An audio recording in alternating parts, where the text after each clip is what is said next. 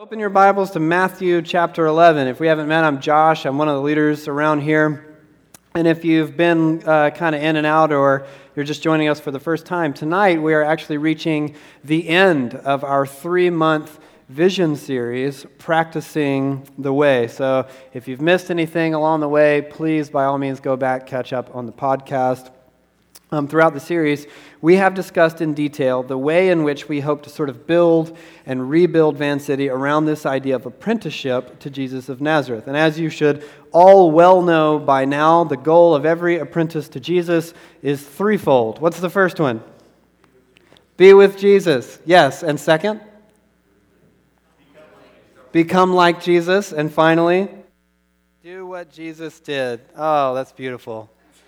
Thank you, guys. I feel like it wasn't all in vain. Of course, we should also understand by now that in order to realize these 3 lifelong goals of apprenticeship, something in and about us has to change. Not the sort of simple change evoked by way of a TED Talk or a bestseller self-help sort of book. We need a radically comprehensive overhaul of our entire person. The authors of the New Testament describe this process with a single word, and that is transformation. And we've spent a great deal of the fall talking about this idea of spiritual formation. Now, we are all being shaped into someone, whether we'd like to be or not. And these shaping agents are the stories that we believe, our habits, our relationships, and it all takes place in the context of our environment. So consider for a moment the ways in which you're different than you were, say, 10 years ago, for better or for worse. You may have matured, hopefully, and to some degree. Your worldview may have shifted one way or the other. Your habits may look quite different than they once did. Now, imagine the inevitability of passing time as a complex system of rivers and streams, right? These factors, the stories that you believe, your habits, your relationships, your environment, they are a current that is working you in a very specific direction so that in another 10 years, you will be a very specific and new version of you. Now, apprenticeship to Jesus is about working against that current. And the apprentice of Jesus rejects this sweep of passive influence by utilizing deliberate counter-formational agents to replace them. So, rather than the stories we believe, the disciple of Jesus fills his or her mind with teaching. Rather than habits, we use the spiritual discipline or the practices of Jesus. Rather than arbitrary relationships, the disciple of Jesus opts to live in community with the family of God. All of this unfolds in the environment of the Holy Spirit. It happens over a long period of time, and it happens throughout the ups and downs or hard knocks of life. So, to continue with the metaphor, these tools are the boat and the oars with which we row against the current of formation and toward transformation. So the way we will realize that effort together as a church will be by practicing the way of Jesus together in Vancouver. Beginning this month, actually, we will take on one practice or spiritual discipline every 2 months.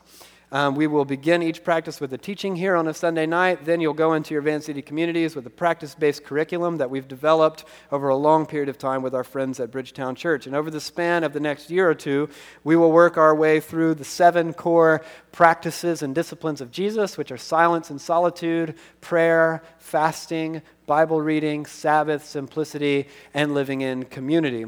And we will also go through the 5 key principles of emotional health, which are go back to go forward, know yourself to know God and others, forgive and be forgiven, embrace grieving and loss, and develop a rule of life. Much more on that to come.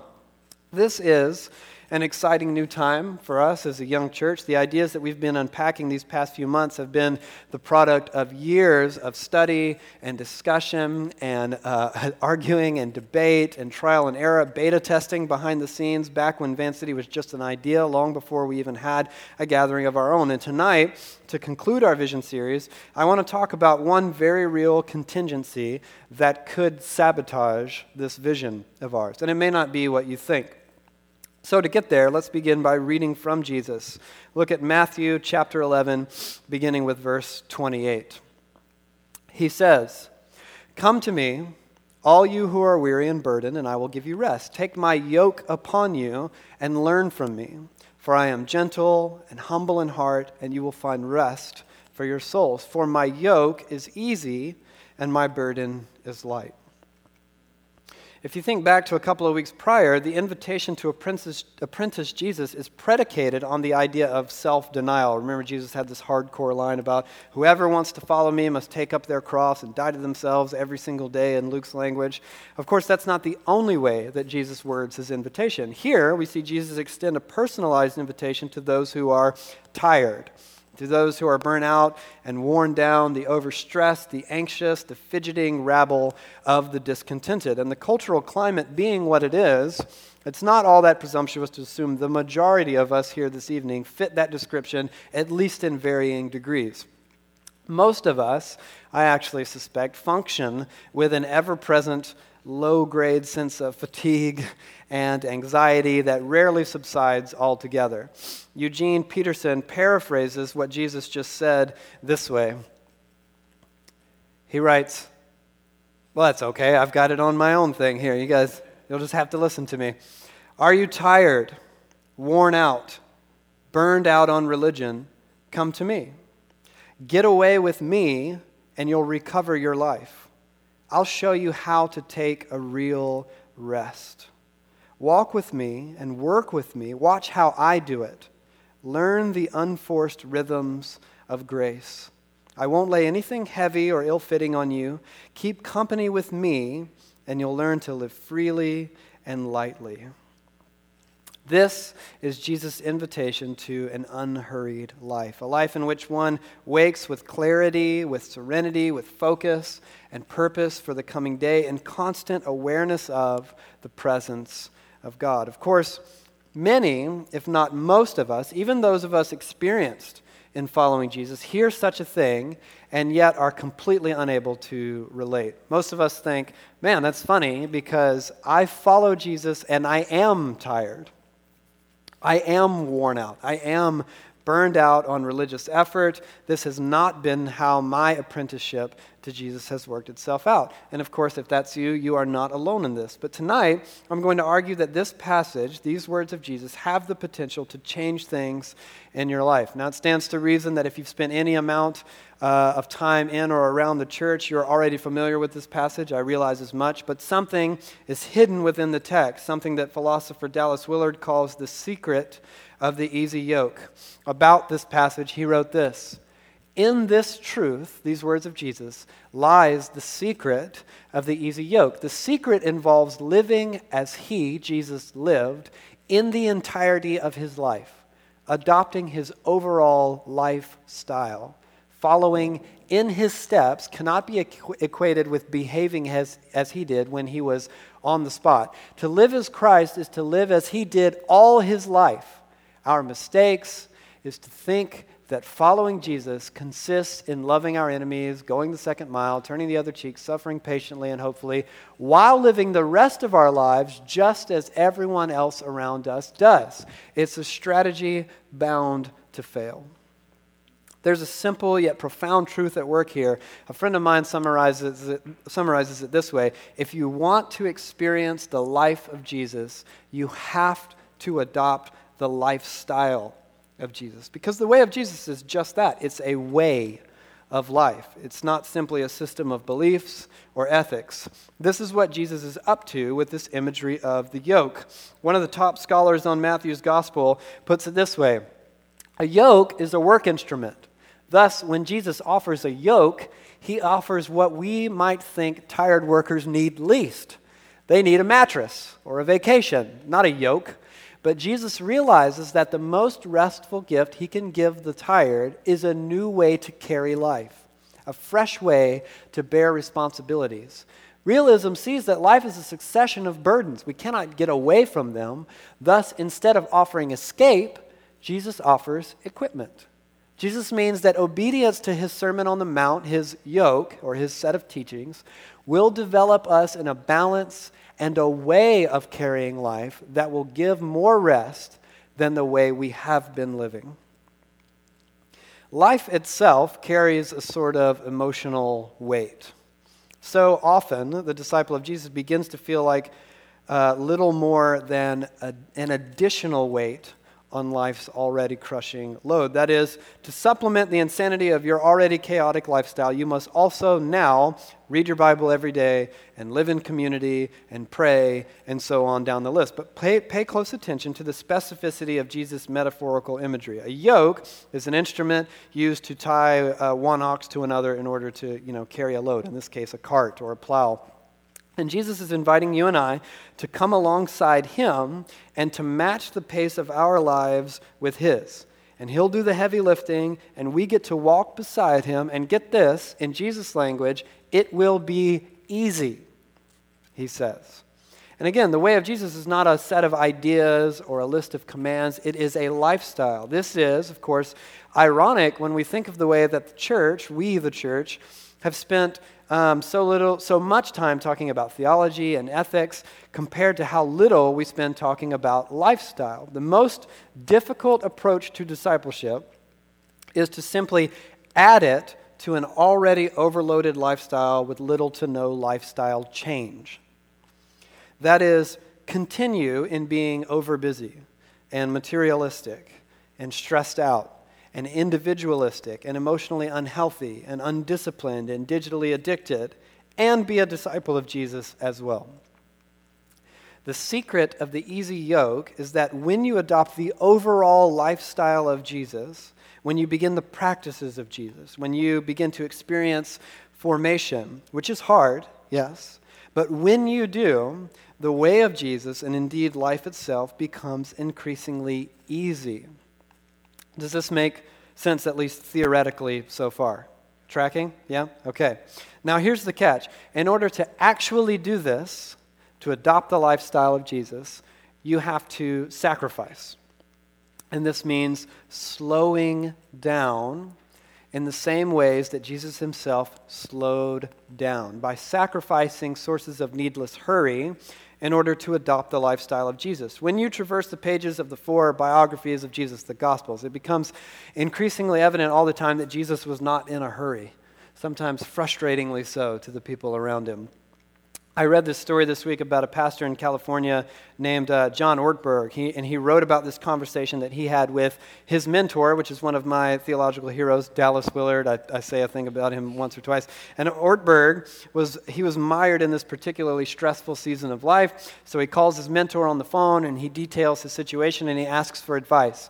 I think that he said, he asked him, how do I experience the life of Jesus in this chaotic season of my life?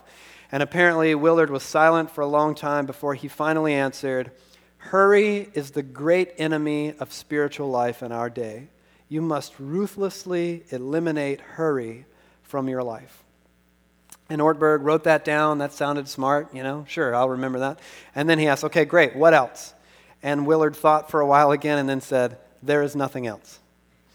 And this fascinates me because one reason is that I doubt many of us would cite hurry as our great obstacle in spiritual formation or as a threat to the way of Jesus. Certainly we would list things like, the political climate of our time or secularization or pornography or racial tensions, all very real threats and challenges to the way of Jesus. But hurry? And yet in my own life, especially over the last few years, I have come to see that Willard is right. And I have, in my own personal view, a very high view of spiritual warfare, meaning that I believe that Satan and that demons have a very real level of personal autonomy to affect our lives and the world around us, things like sickness and suffering and temptation and death and evil, even natural disasters to a certain extent. And yet I often fail to see the evil one in an overcrowded calendar that steals my attention from my family. I forget that he waits for me on my smartphone. I neglect to notice him as he moves the hand of the clock at breakneck speed as I catapult from one thing to another, to another, to another. And the source of our collective busyness might be admirable. It might be something like dedication to hard work, or it could be an important project that demands a lot of our time or attention, a sort of too much of a good thing type of scenario. But in my experience, that's actually kind of rare. Far more often, and maybe this is the pessimist in me, I suspect the source of our busyness is almost entirely asinine and stupid. when we were beta testing some of the practices of Jesus curriculum behind the scenes, this is over a year ago now, I remember having this conversation with someone who became frustrated and were prepared to throw their hands up in forfeit because they were unable to commit to just one more thing in an already insane schedule. Now, about a half hour prior to this same person was celebrating the fact that now that they were caught up on The Bachelorette, they could continue binge watching Gilmore Girls. Catholic writer Ronald Rolheiser puts it this way: today, a number of historical circumstances are blindly flowing together and accidentally conspiring to produce a climate with which it is difficult not just to think about God or to pray, but simply to have any interior depth whatsoever. We are distracting ourselves into spiritual oblivion. Pathological busyness, distraction, and restlessness are major blocks today within our spiritual lives. So the kind of things that Rolheiser is talking about: hurry, over busyness, distraction, digital addiction, asinine nonsense, they're the great threat that most of us face in our discipleship to Jesus. And when you plot the course of technological development throughout history, there's a great irony at work, because in the 60s, futurists and science fiction authors suspected that by the year 2000, if not shortly thereafter, humans would work less than ever before. The great struggle of the future, they thought, would be an overabundance of leisure in direct proportion to the rise of labor-saving devices. And while technology has obviously benefited Western society in a great myriad of incredible ways, much of it comes at a great cost. Social media networks designed to connect people and share their lives have driven people further apart than ever before, and rather than sharing life, we share almost entirely fabricated veneers of the lives we'd like others to believe that we have. Smartphones designed to increase the efficiency in which we conduct our lives have simply drawn us to the smartphones themselves. Nearly all of history's recorded music is available to stream, free of charge at the push of a button, and we listen to and seek out less music than ever before. The increase in communicative technology has reduced meaningful communication somehow. The increase in labor-saving devices has increased labor and distraction while reducing efficiency and leisure. Availability has destroyed interest and attention spans on a global level. Oh, the irony. In an essay published in the New York Times titled, "I Used to Be a Human Being," Andrew Sullivan wrote this: "The Judeo-Christian tradition recognized a critical distinction and tension between noise and silence, between getting through the day and getting a grip on one's whole life.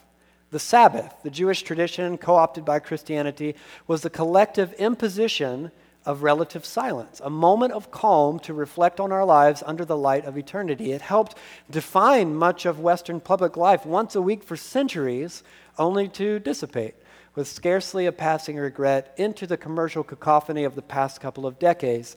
It reflected a now battered belief that a sustained spiritual life is simply unfeasible for most mortals without these refuges from noise and work to buffer us and remind us who we really are.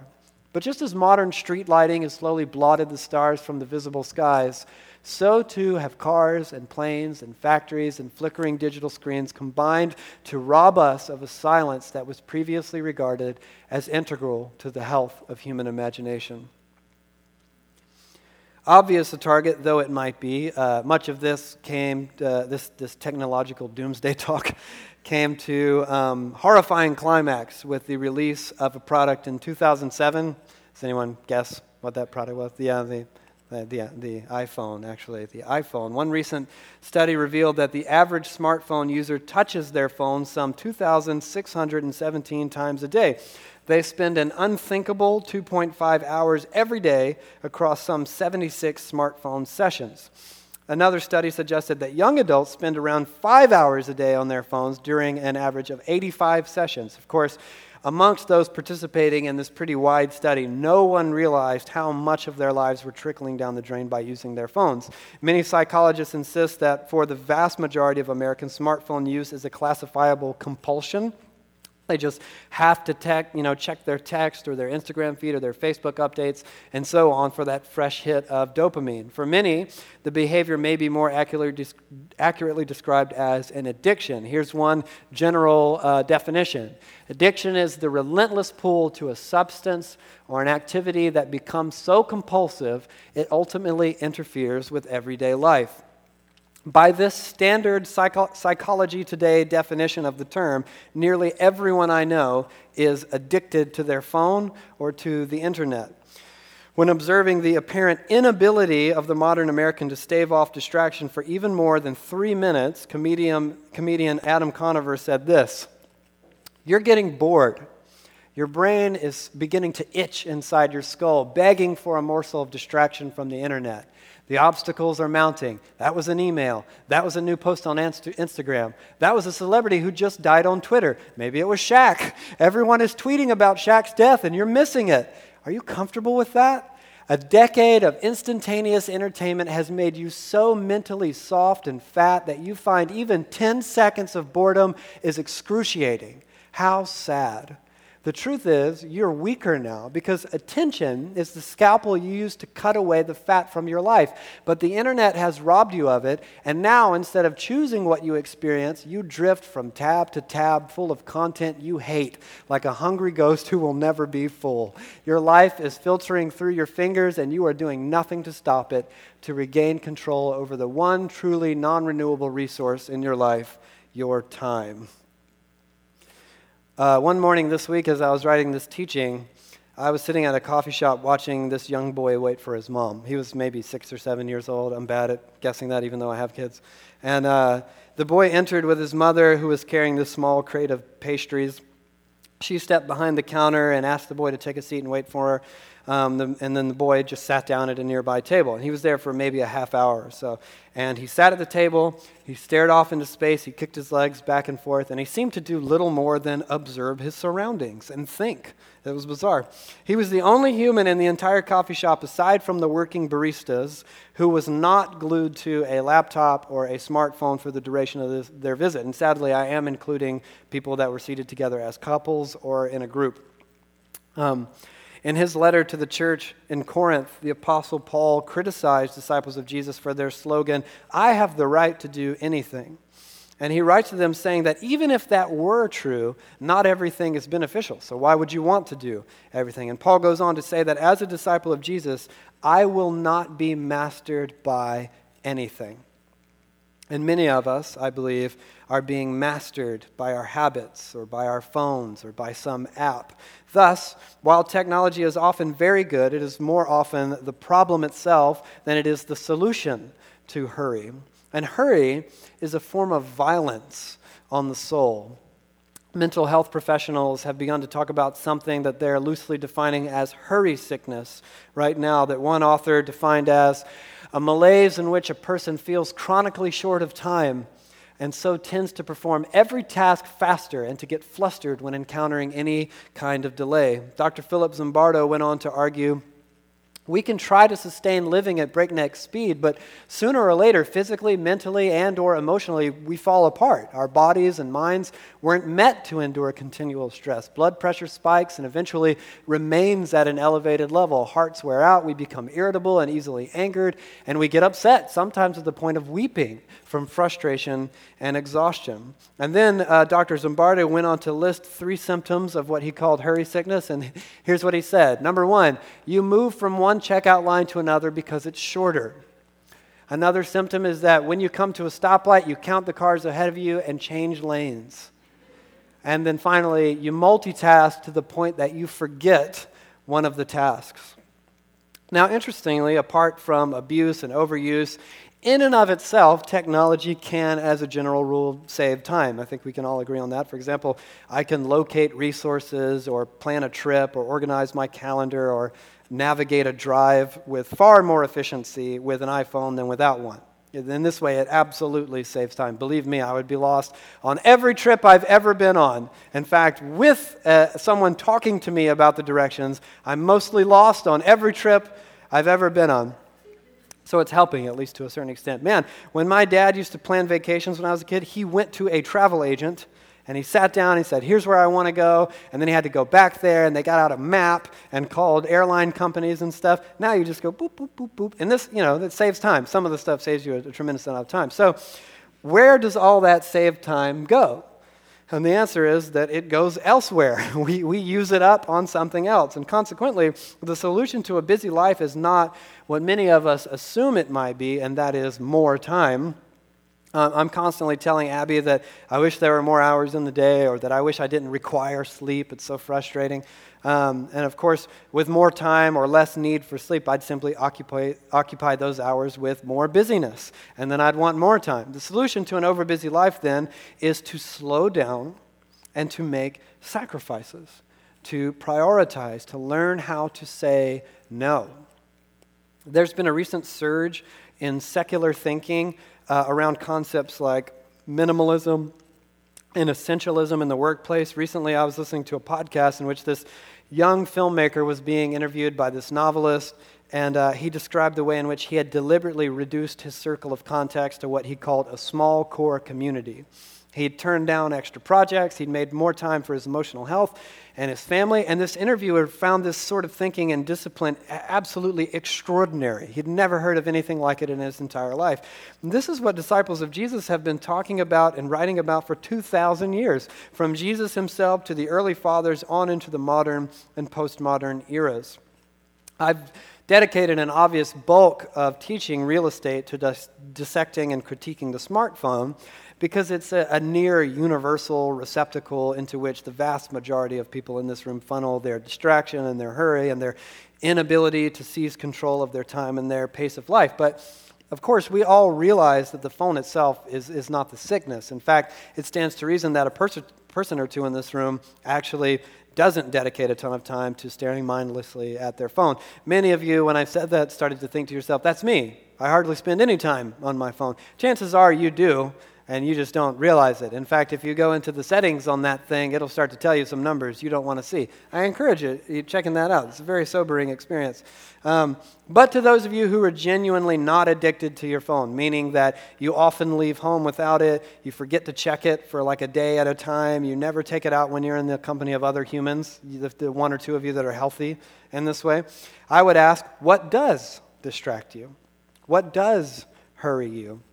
Is it some TV show or some video game maybe, your social life, your friends, a laptop, I don't know, a website, Pinterest or Facebook, or is it travel or planning the next thing that you're going to do? Is it music or a project that you're working on? Is it your spouse or your kids? And notice, none of these things are inherently bad. In fact, some are inherently wonderful, and yet all of them have the potential to rob you of the ability to slow down and simply rest in the presence of Jesus in order to be formed by him. For the disciple of Jesus, our defining narrative is the idea that we are made in the image of God, and yet we are made from the dust, in the language of the Scriptures, meaning we have such extraordinary God-imbued potential, and yet we are inherently limited in our ability to realize it. And the world around us has become a scrambling, snarling horde of grasping tentacles, pulling and dragging you in an infinite array of directions. Live a life as exciting as that fabricated life some peer has created in their imaginary Instagram world. Visit every travel destination, read every book, remain updated on every feed. Here is every album that's ever been recorded. Here are thousands of films and TV shows available to stream. Everyone's watching them but you. You're going to miss out on that conversation at work. Here is every bit of detailed information in the world, including but not limited to the release date of E.T. and the birthplace of Tom Petty. This is your life, and it's ending one moment at a time, and you can't do these things. Not all of them, not even most of them. In fact, you can't do many of them, not well anyway. And this is one reason we see such focus and such pacing exemplified in the life of Jesus. Unhurried, Jesus often rejected opportunities and invitations to preach in front of wider audiences or to meet larger groups of people. Jesus sacrificed time with his disciples for time with the Father, and he sacrificed time with the crowds for time with the disciples. And he sacrificed opportunities to expand his mission in order to maintain the specificity of his mission as he understood it. And it is, of course, no coincidence that Jesus was unhurried. He was free from stress and anxiety. He readily demonstrated every fruit of the Spirit: love and joy and peace, patience, kindness, goodness, faithfulness, gentleness, and self-control. And man, when I read about that, and I read the way that Jesus moves with such focus from one thing to another, so paced that he spends entire nights alone with the Father and yet is able to accomplish the things the Father has set him out to do without becoming stressed or anxious, I think, man, I want that sort of life. And my guess is that I'm not alone in that.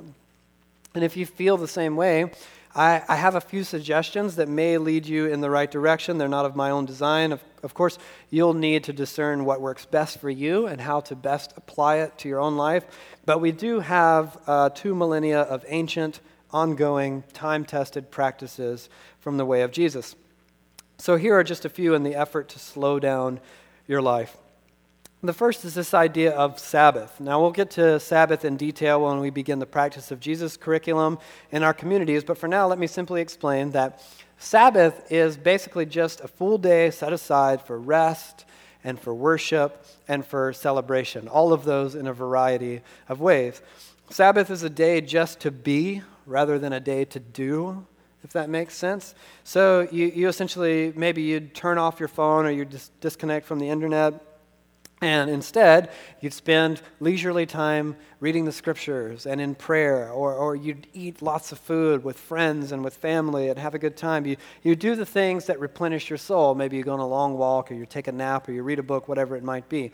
This is one day of rest, and it has this drastic effect on the other 6 days of your week when rightly practiced. And believe me, as someone who has done both over long periods of time, there is something quite different about your week when you Sabbath versus your week when you do not Sabbath. Would you agree, Cam? Yeah, there's something drastically different.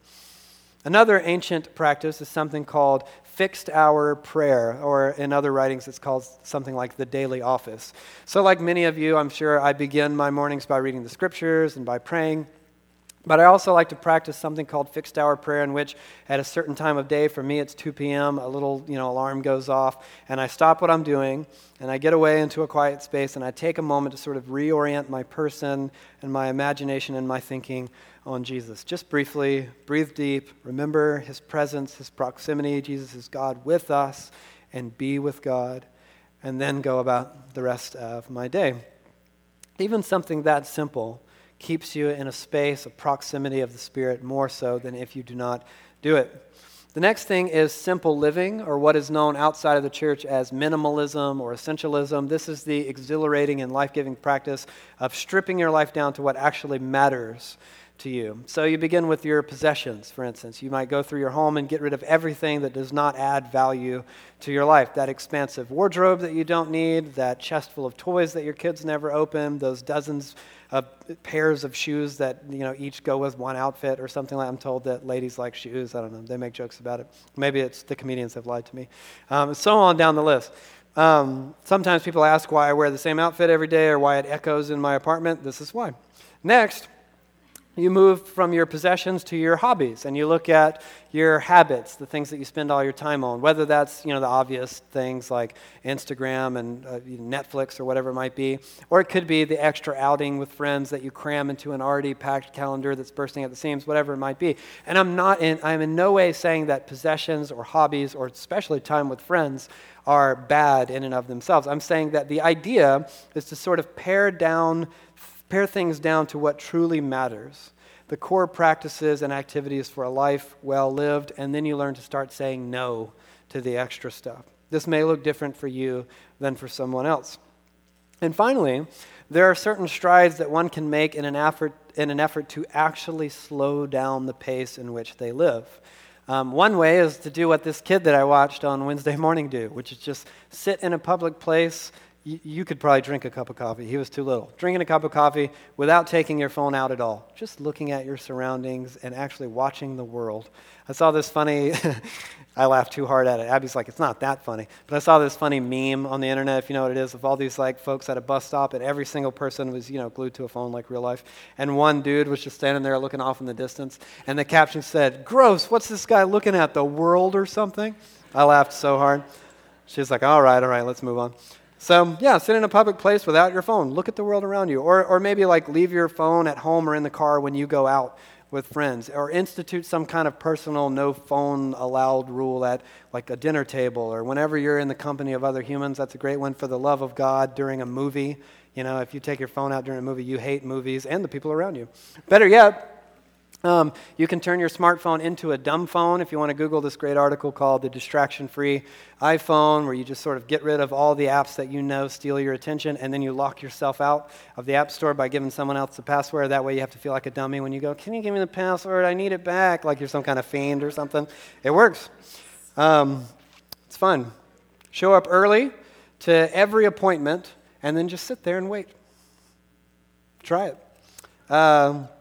One thing I like to do is to keep like a small paperback in your coat pocket or in your backpack on your person, so that when you're alone and you're like feeling like there's something you need to do urgently, you can actually just read a book for a little while. It slows you down. For me, it does. It works.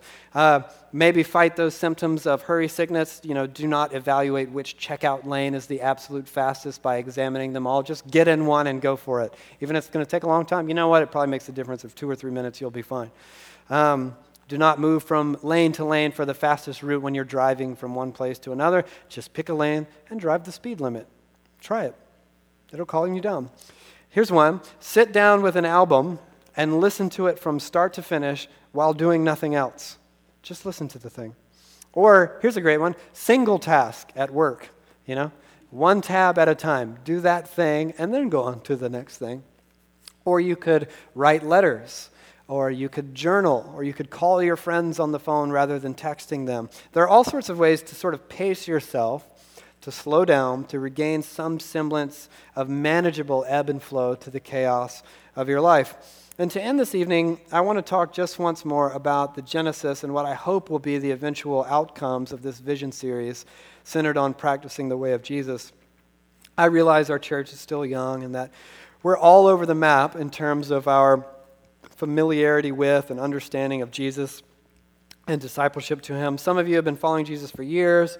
Others have just met him recently, or you're just hearing about him for the first time. I realize that. These past 3 months represent the culmination of a great deal of up and down and ebb and flow of painful learning and growing for me personally as a student and apprentice of Jesus.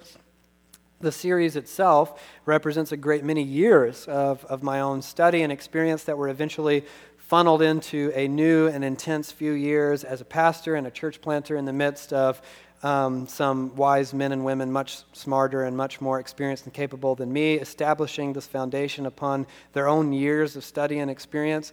And I honestly feel so grateful to be able to share this story with you guys, to learn what it means to practice the way of Jesus together in Vancouver. And of course, in order for us to do that, in order for us to do these things, to be with Jesus, to become like Jesus, to do what he did, in order for us to be truly transformed, we all have to make changes. It's just an inevitability. If there's one thing I've learned several times over, even as a young, inexperienced pastor, it's that I can't make those changes for you, and you can't make those changes for me. And I think we just have to ask, would we like our apprenticeship to Jesus to be one thing amongst many other things, or will it become the easy yoke that you share with Jesus?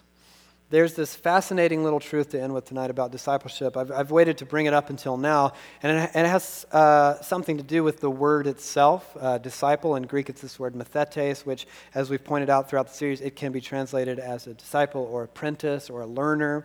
And it's a noun. It's not a verb.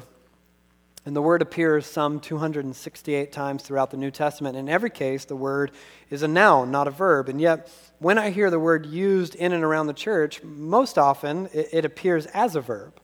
As in, people will ask things like, oh, who are you discipling?